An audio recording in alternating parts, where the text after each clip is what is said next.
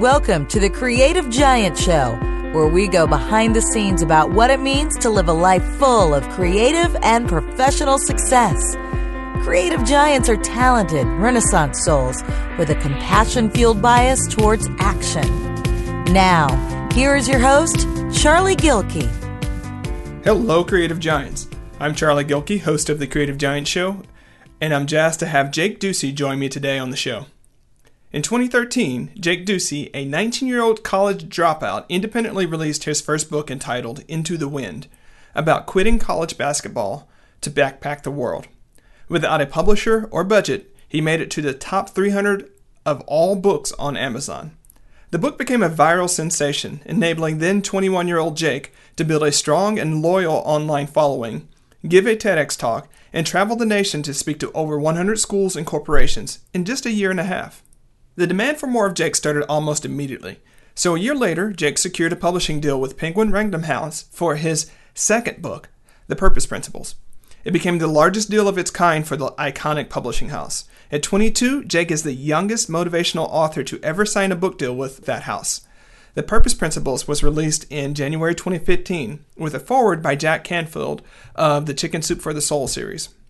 In spring 2015, Jake will embark on one of the largest book tours ever, spanning across 3 countries, the United States, Canada, and Australia. The journey includes Ducey hopping on the world's biggest music and arts festival, the Warped Tour. Ducey will tour 52 cities in 70 days before heading to Australia. The entire tour will be filmed and produced into a major documentary about his generation by the first executive producer of American Idol, Brian Gudinski. But what many people love most about Ducey's story is what he considers his greatest accomplishment. That he has used the money he's made to help build an orphanage in Guatemala and has a young Guatemalan boy, now his grandson, named after him. Jake, thanks so much for the work you do and for being on the show today. Yeah, thank you for having me.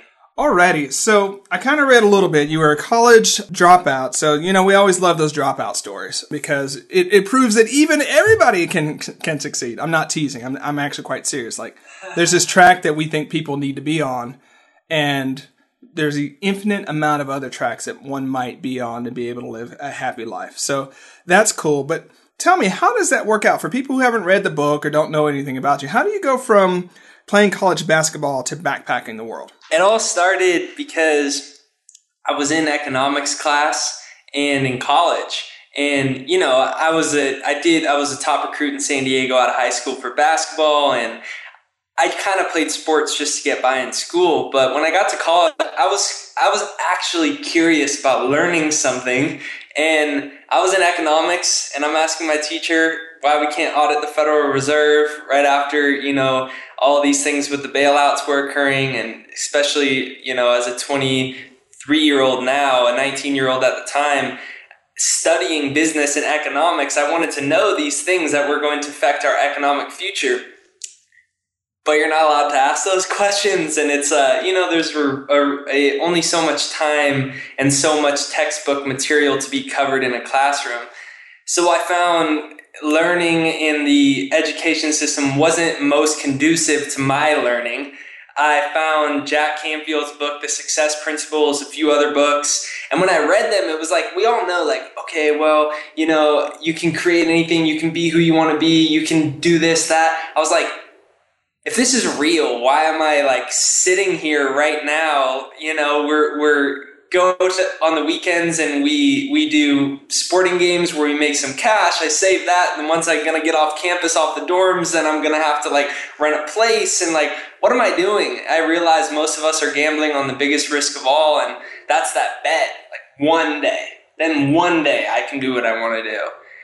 And it was really just well, I can always go back to school, but I can't go back on never doing what I want to do. And that was the mindset behind it. I was reading inspirational books, but there was a difference between learning it and living it. Learning it was memorizing all these quotes, reading all these books, but showing up every day where I didn't want to be when I had the power to not be there if I took action in spite of my fear.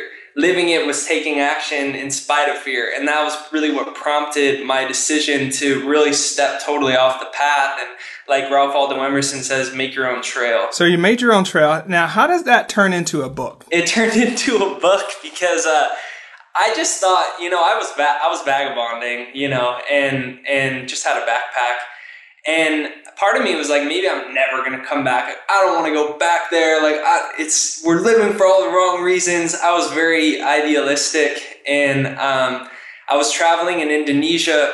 I'm with my friends, these locals that I met, and we're climbing up these rocks in the middle of nowhere on an island called Lombok. You can't hear anything. You can't see a building anywhere. It's pouring rain. We're climbing up rocks to a waterfall. Boom, and I slip, and I fall. And when I fall, I could see specifically my travel spots before my eyes. Like, if I get hurt right now, I'm out here on the other side of the world, but I'm okay with that because I was making my own choices. I was living on my own terms. And like, boom, I got like stuck in between the crevice on the side of the rocks. And after about like 30 minutes, these guys were able to pull me out.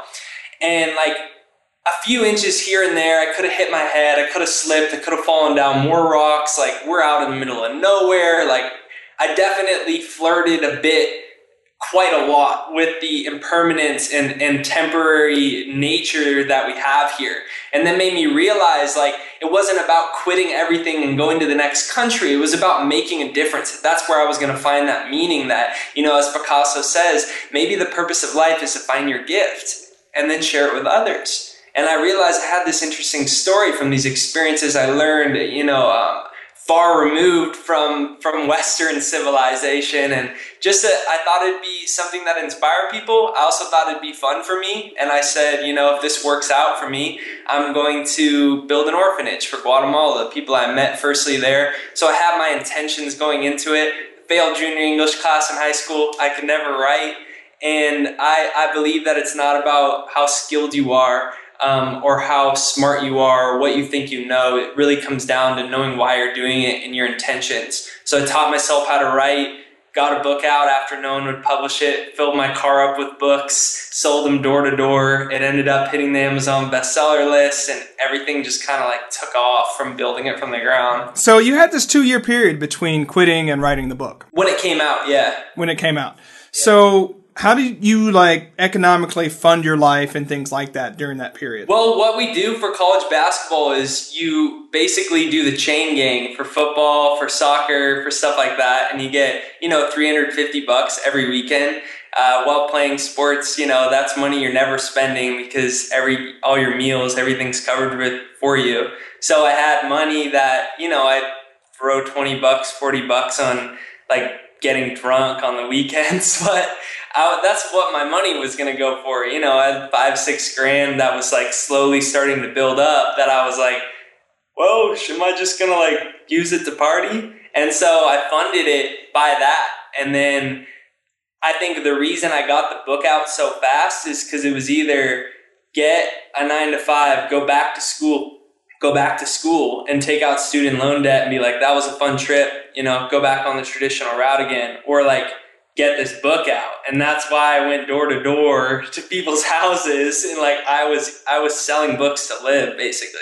Yeah, so nothing like both a near-death experience and hunger to motivate you to sell your book. And I think just realizing Bonnie Ware, she's a nurse that counseled people just before they were dying, thousands and thousands of people, and she surveyed them. She found out what are the common regrets between the dying.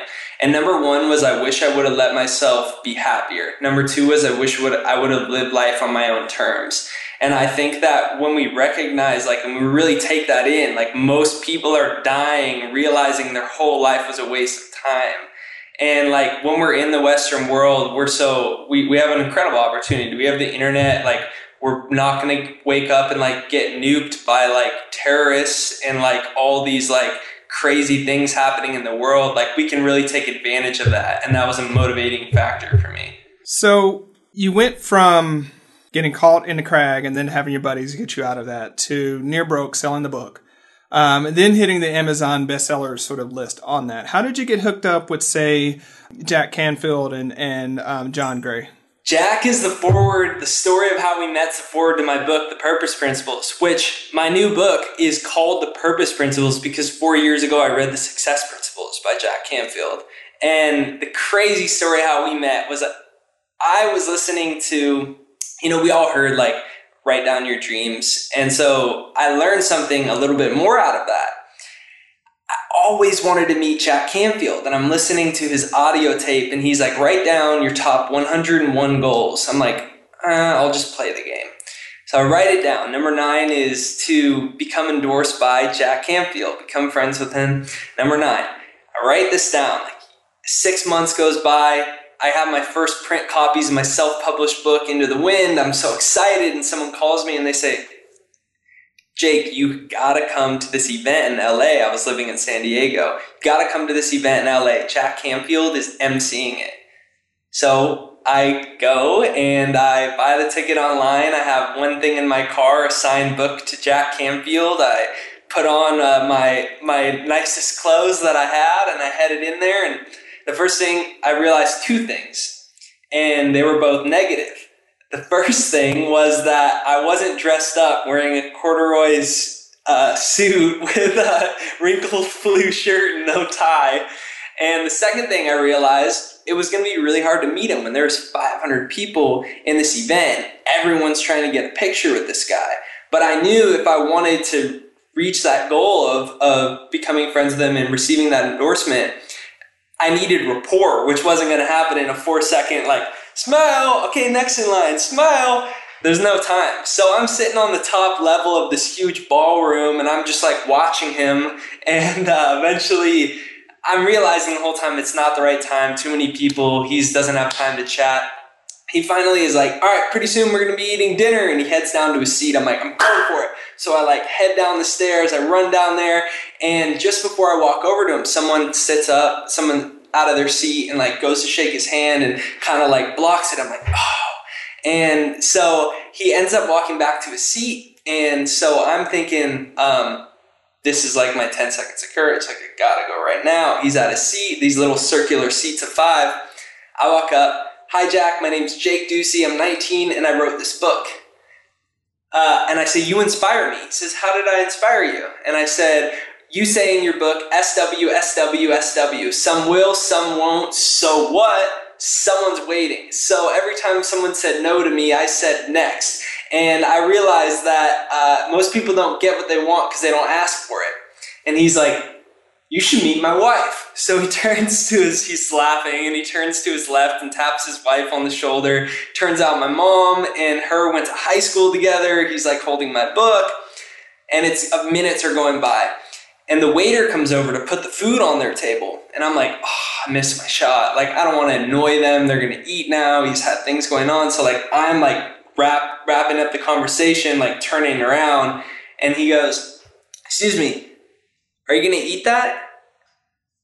And I was so excited and so wrapped up in the moment, I didn't realize that there's no empty seats in this whole place. And the person to his left early. And they still put the food on the table.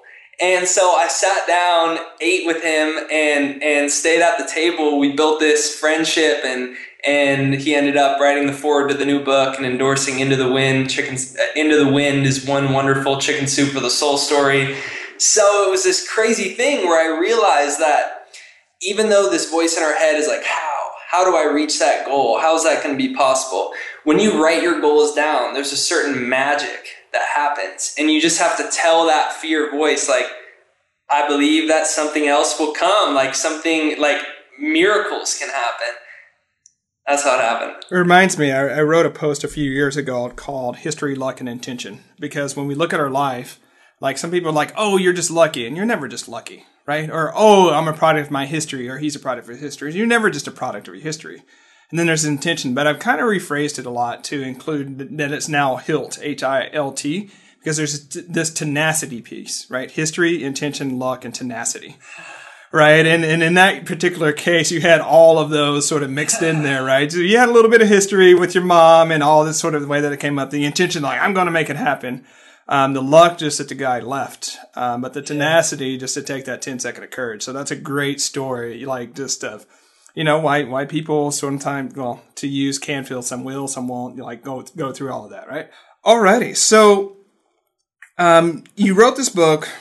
Tell us about your life a little bit between the Into the Wind and the Purpose Principles, and what's that been like for you? I had to self-publish Into the Wind. No one would take the book, so I went to coffee shops where there's like a book reading, and sometimes I'd have one person there and he's like face like not even looking at me. Sometimes like I'd go to somewhere and speak to 300 people. The next day no one shows up. But I was doing like 2 speeches a day for like 2 or 3 months anywhere. Just drove all over the place, kind of living out in and out of my car, hotels.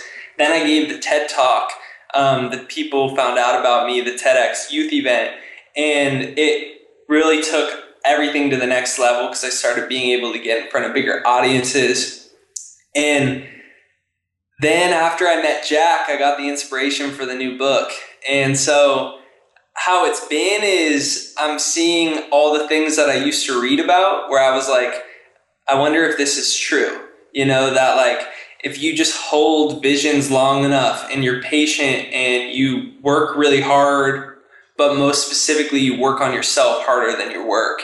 And when you do those things, like everyone says, from Zig Ziglar to like a famous actor to an author to a poet, from Ralph Waldo Emerson to Oprah, like everyone's saying these things, and I'm seeing the realizations like miracle after miracle. I'm emceeing the Warped Tour in front of 600,000 millennials this summer. I'm doing a huge high school tour, 50 high schools this spring. Like these things that I wrote on pieces of paper like 3 years ago. And I was always like, God, should I like erase that? Is that ever going to happen? Like when we keep taking steps, incredible things happen. So I guess I've been really grateful to see the unfoldment of things like that.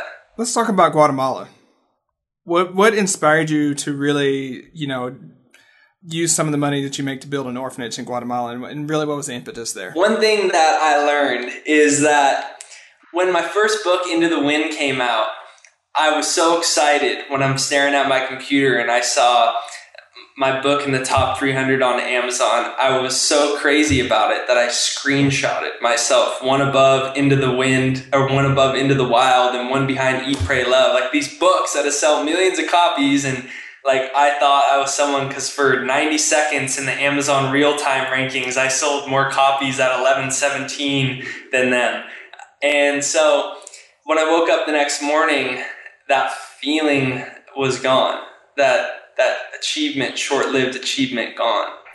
And I was like, man, what do I do? And then I got like my first Amazon royalty check, and I was like, never mind. I got my first royalty check, and like went and deposited that. I'm like, woo, and headed back, same thing happened. The feeling was gone, like I'm sure that's happened to many of us. We put the paycheck in the account and it turns into a number that doesn't love us back.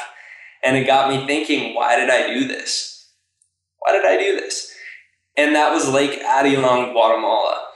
These like gorgeous rolling green hills was the first place I came to, coming down in the back of like this white old taxi. This driver, Pablo, had like his Bob Marley shirt on, and we're weaving through these rolling hills in the mountains, and we come down into this lake, and there's 12 villages around it, the 3 San Pedro volcanoes that imploded on themselves and formed one of the biggest lakes out in Central America. And I took a little dinghy. That's how you travel, like this little dinghy across the boats. And we get to this town, San Marcos. We pull up at the wobbly dock. All the kids are out in front, and they're just like so happy. But I'm quick to realize like they have the same shoes every day, the same shirt every day. The shoes have holes. They're smiling, but they have infections in their mouth from their teeth not being clean and just eating crappy processed candy. And we're walking around this stone village. Everyone's like trying to bring me into like their places to buy their food because there's no tourists there. And like I see a pregnant woman and she's gonna have a baby and she doesn't have anywhere to live. And I realized like I wanted to be someone that could uplift others. I wanted to hopefully inspire people the same way that these people were inspiring me to see that happiness doesn't come from things and achievements. It's not what it's about. And then I was like, I know what to do. So I hopped in my car and I drove to the bank, and I went up to the teller at the bank and I was like, hi, I'd like a cashier's check. And I came in here last week and I put in a check for X amount of dollars, and I like that. So she gives me the cashier's check, and I head to the post office, and like every part of me is like, no, don't do it. Don't do that. Don't do that. And this other part of me is like, fills out the cashier's check envelope and writes a note to the chief of the village that I met, and use this for the kids. Like, take it in blue ink and like lick the envelope, and like this other part's like, no, don't do that. And like this other part of me like, well, I'm still 317 on Amazon rankings overall. This won't be that bad. And I was like, okay, just gotta do it. And I put it in the envelope. I put the envelope away and send it out. And I walk away like 2 feet taller. Like the feeling just stayed with me. And it was prompted out of remembering why it is that I did it. So, yeah, it's something that, it feels cool to do something. The story was inspired. The book was inspired by people like this, the people that I met. So that's really what prompted it, was seeing what actually matters and what actually gives my life meaning, that it's probably about more than paychecks, achievements, and social status. So there are people listening to this and they're like, this is great. I mean, you're what, 23, you don't have kids, you don't really have a job. I mean, you're a writer, like you opted out of all of that. That's great for you, Jake, but not for me. I've got a job, I've got kids, I've got responsibilities, like, fun story. I'm going to go back and start watching TV or, do whatever I'm going to do. What would you say to someone who's having that feeling come up for? I mean, the first thing that my message isn't about quitting everything and doing your own thing, but at the end of the day, the Gallup polls came in for fall 2014, and 73% of Americans came back and said they're actively disengaged from their jobs. 73% of us are showing up somewhere every day that we don't want to be. And I think we can find so much more meaning out of our lives and not be in a perpetual case of the Mondays, or not be in a perpetual state of it's all about the most hours that I work, that maybe we can even find without quitting our jobs and doing things. We can find more meaning by being of value, smiling at the cashier, finding a way to be that person that may not be the MVP of sales in the office, but maybe they're the MVP of positivity in the office. Like, these things matter. These are the things that are the things that we're going to think about on our deathbed. So I'm not here to convince anyone of anything, but I mean, we all know in our hearts whether we're really living to the greatest capability that we have, Let's talk about a lot of the literature, say in personal development and sort of success mindsets and so on. There's a lot of really great tropes, ideas, insights. Which of those did you find really didn't work for you? The definition of success, I think, is hollow, dry, and is like grabbing at a whisper of wind and thinking you can take it back with you. You can't. It's the house of cards. At the end of the day, I believe success is feeling content within ourselves, happy within ourselves. And so I think at first recognizing so many of the success things, because they sell, is about the next car, the next house, the next million, the next this. It's a constant state of next. And that's how we sell things. So I think for me was recognizing like it's much more for me about the why. And I personally have found a lot more peace within myself when I can reflect on the why. It's a good question. Yeah, it reminds me of Simon Sinek's great book, Start With Why, that talks about some of that. So always go back to the why and the mission, the purpose. Yeah, I think it's important. I think that's why 73% of Americans are actively disengaged from their jobs, and 2 million Americans are quitting their jobs every single month because they don't like them. Like, that's saying something. And I don't think we necessarily need to quit, but I think if we can find the meaning in those little things, it can do a lot for us. What project that you're working on right now has you really excited? A lot. I'm excited about a lot of things. I'm working on a new book right now that's called I Care, How to Be an Everyday Hero and Work in Life. And it's not about success or goals. It's about what we've just been talking about, being someone of value. The U.S. is estimated of losing $550 billion in productivity loss every year from people that are showing up disengaged at work. So the book is really about maximizing productivity and fulfillment, that they should go hand in hand. Like gross domestic happiness is just as important as like our ultimate sales, I believe. And when we're in a more happy, peace of mind space, we can actually increase productivity. So the new book, I'm really excited about bringing that type of idea, which I think is really unique right now. So I'm excited about that. I'm doing like 50 high schools this spring and emceeing the Warp Tour. And we're creating a TV show called Seeking Everyday Heroes. And we're going to be highlighting the stories of people across the world that are being everyday heroes in their communities, making a difference, sometimes against all odds, sometimes it's a totally different case, but really excited about that. So I just got a manager I really love. I just got signed to CIA actually with Simon in the same speakers agency. So I'm really excited about that. I'm really grateful. So those are the things like I'm really excited that are going to start developing bigger and bigger this year, I feel. What's the biggest, most unanticipated challenge that you're currently facing? The biggest, most unanticipated challenge that I'm currently facing is probably that I don't like using Facebook and Twitter and checking my email. I don't like it at all. I do it, and it's helped me so much. I'm so grateful for it. And I have this thing where like I don't want someone else to post for me because I feel the energy isn't there. So that's an interesting thing for me. So I actually post way less, but I actually get way more hits on everything I post now because there's way more intention into everything. So I think that was a big thing, and getting to this space of like, where do I actually want to spend my time? And for the month of January with the book out, I was in response mode, reaction mode to so many things happening. And now it's February and I'm like, do I want to stay in that space? No. I like to wake up, not check my email, not check my phone, not go on Facebook and write. And if I do those things before, it inhibits what I'm actually best at. So I think the most unanticipated thing is that I didn't realize that life was going to be calling me so quickly to make a decision of where I want to spend my time. Because at the end of the day, like we seriously only have 24 hours. And a lot of times I found that doing busy work actually makes me less productive. And accomplishing one bigger creative task can get me further. So I'd say that, and realizing where I want to spend my time. Yeah, sometimes people get frustrated with me because I tell them that, like, it's really the first things first from Stephen Covey. Is like, if you really take those things that matter and start finishing them before these other things. It's not saying that email and Facebook and phone calls and meetings aren't important. They are important. And those are the things that will pop up and they will sort of overrun your schedule on their own.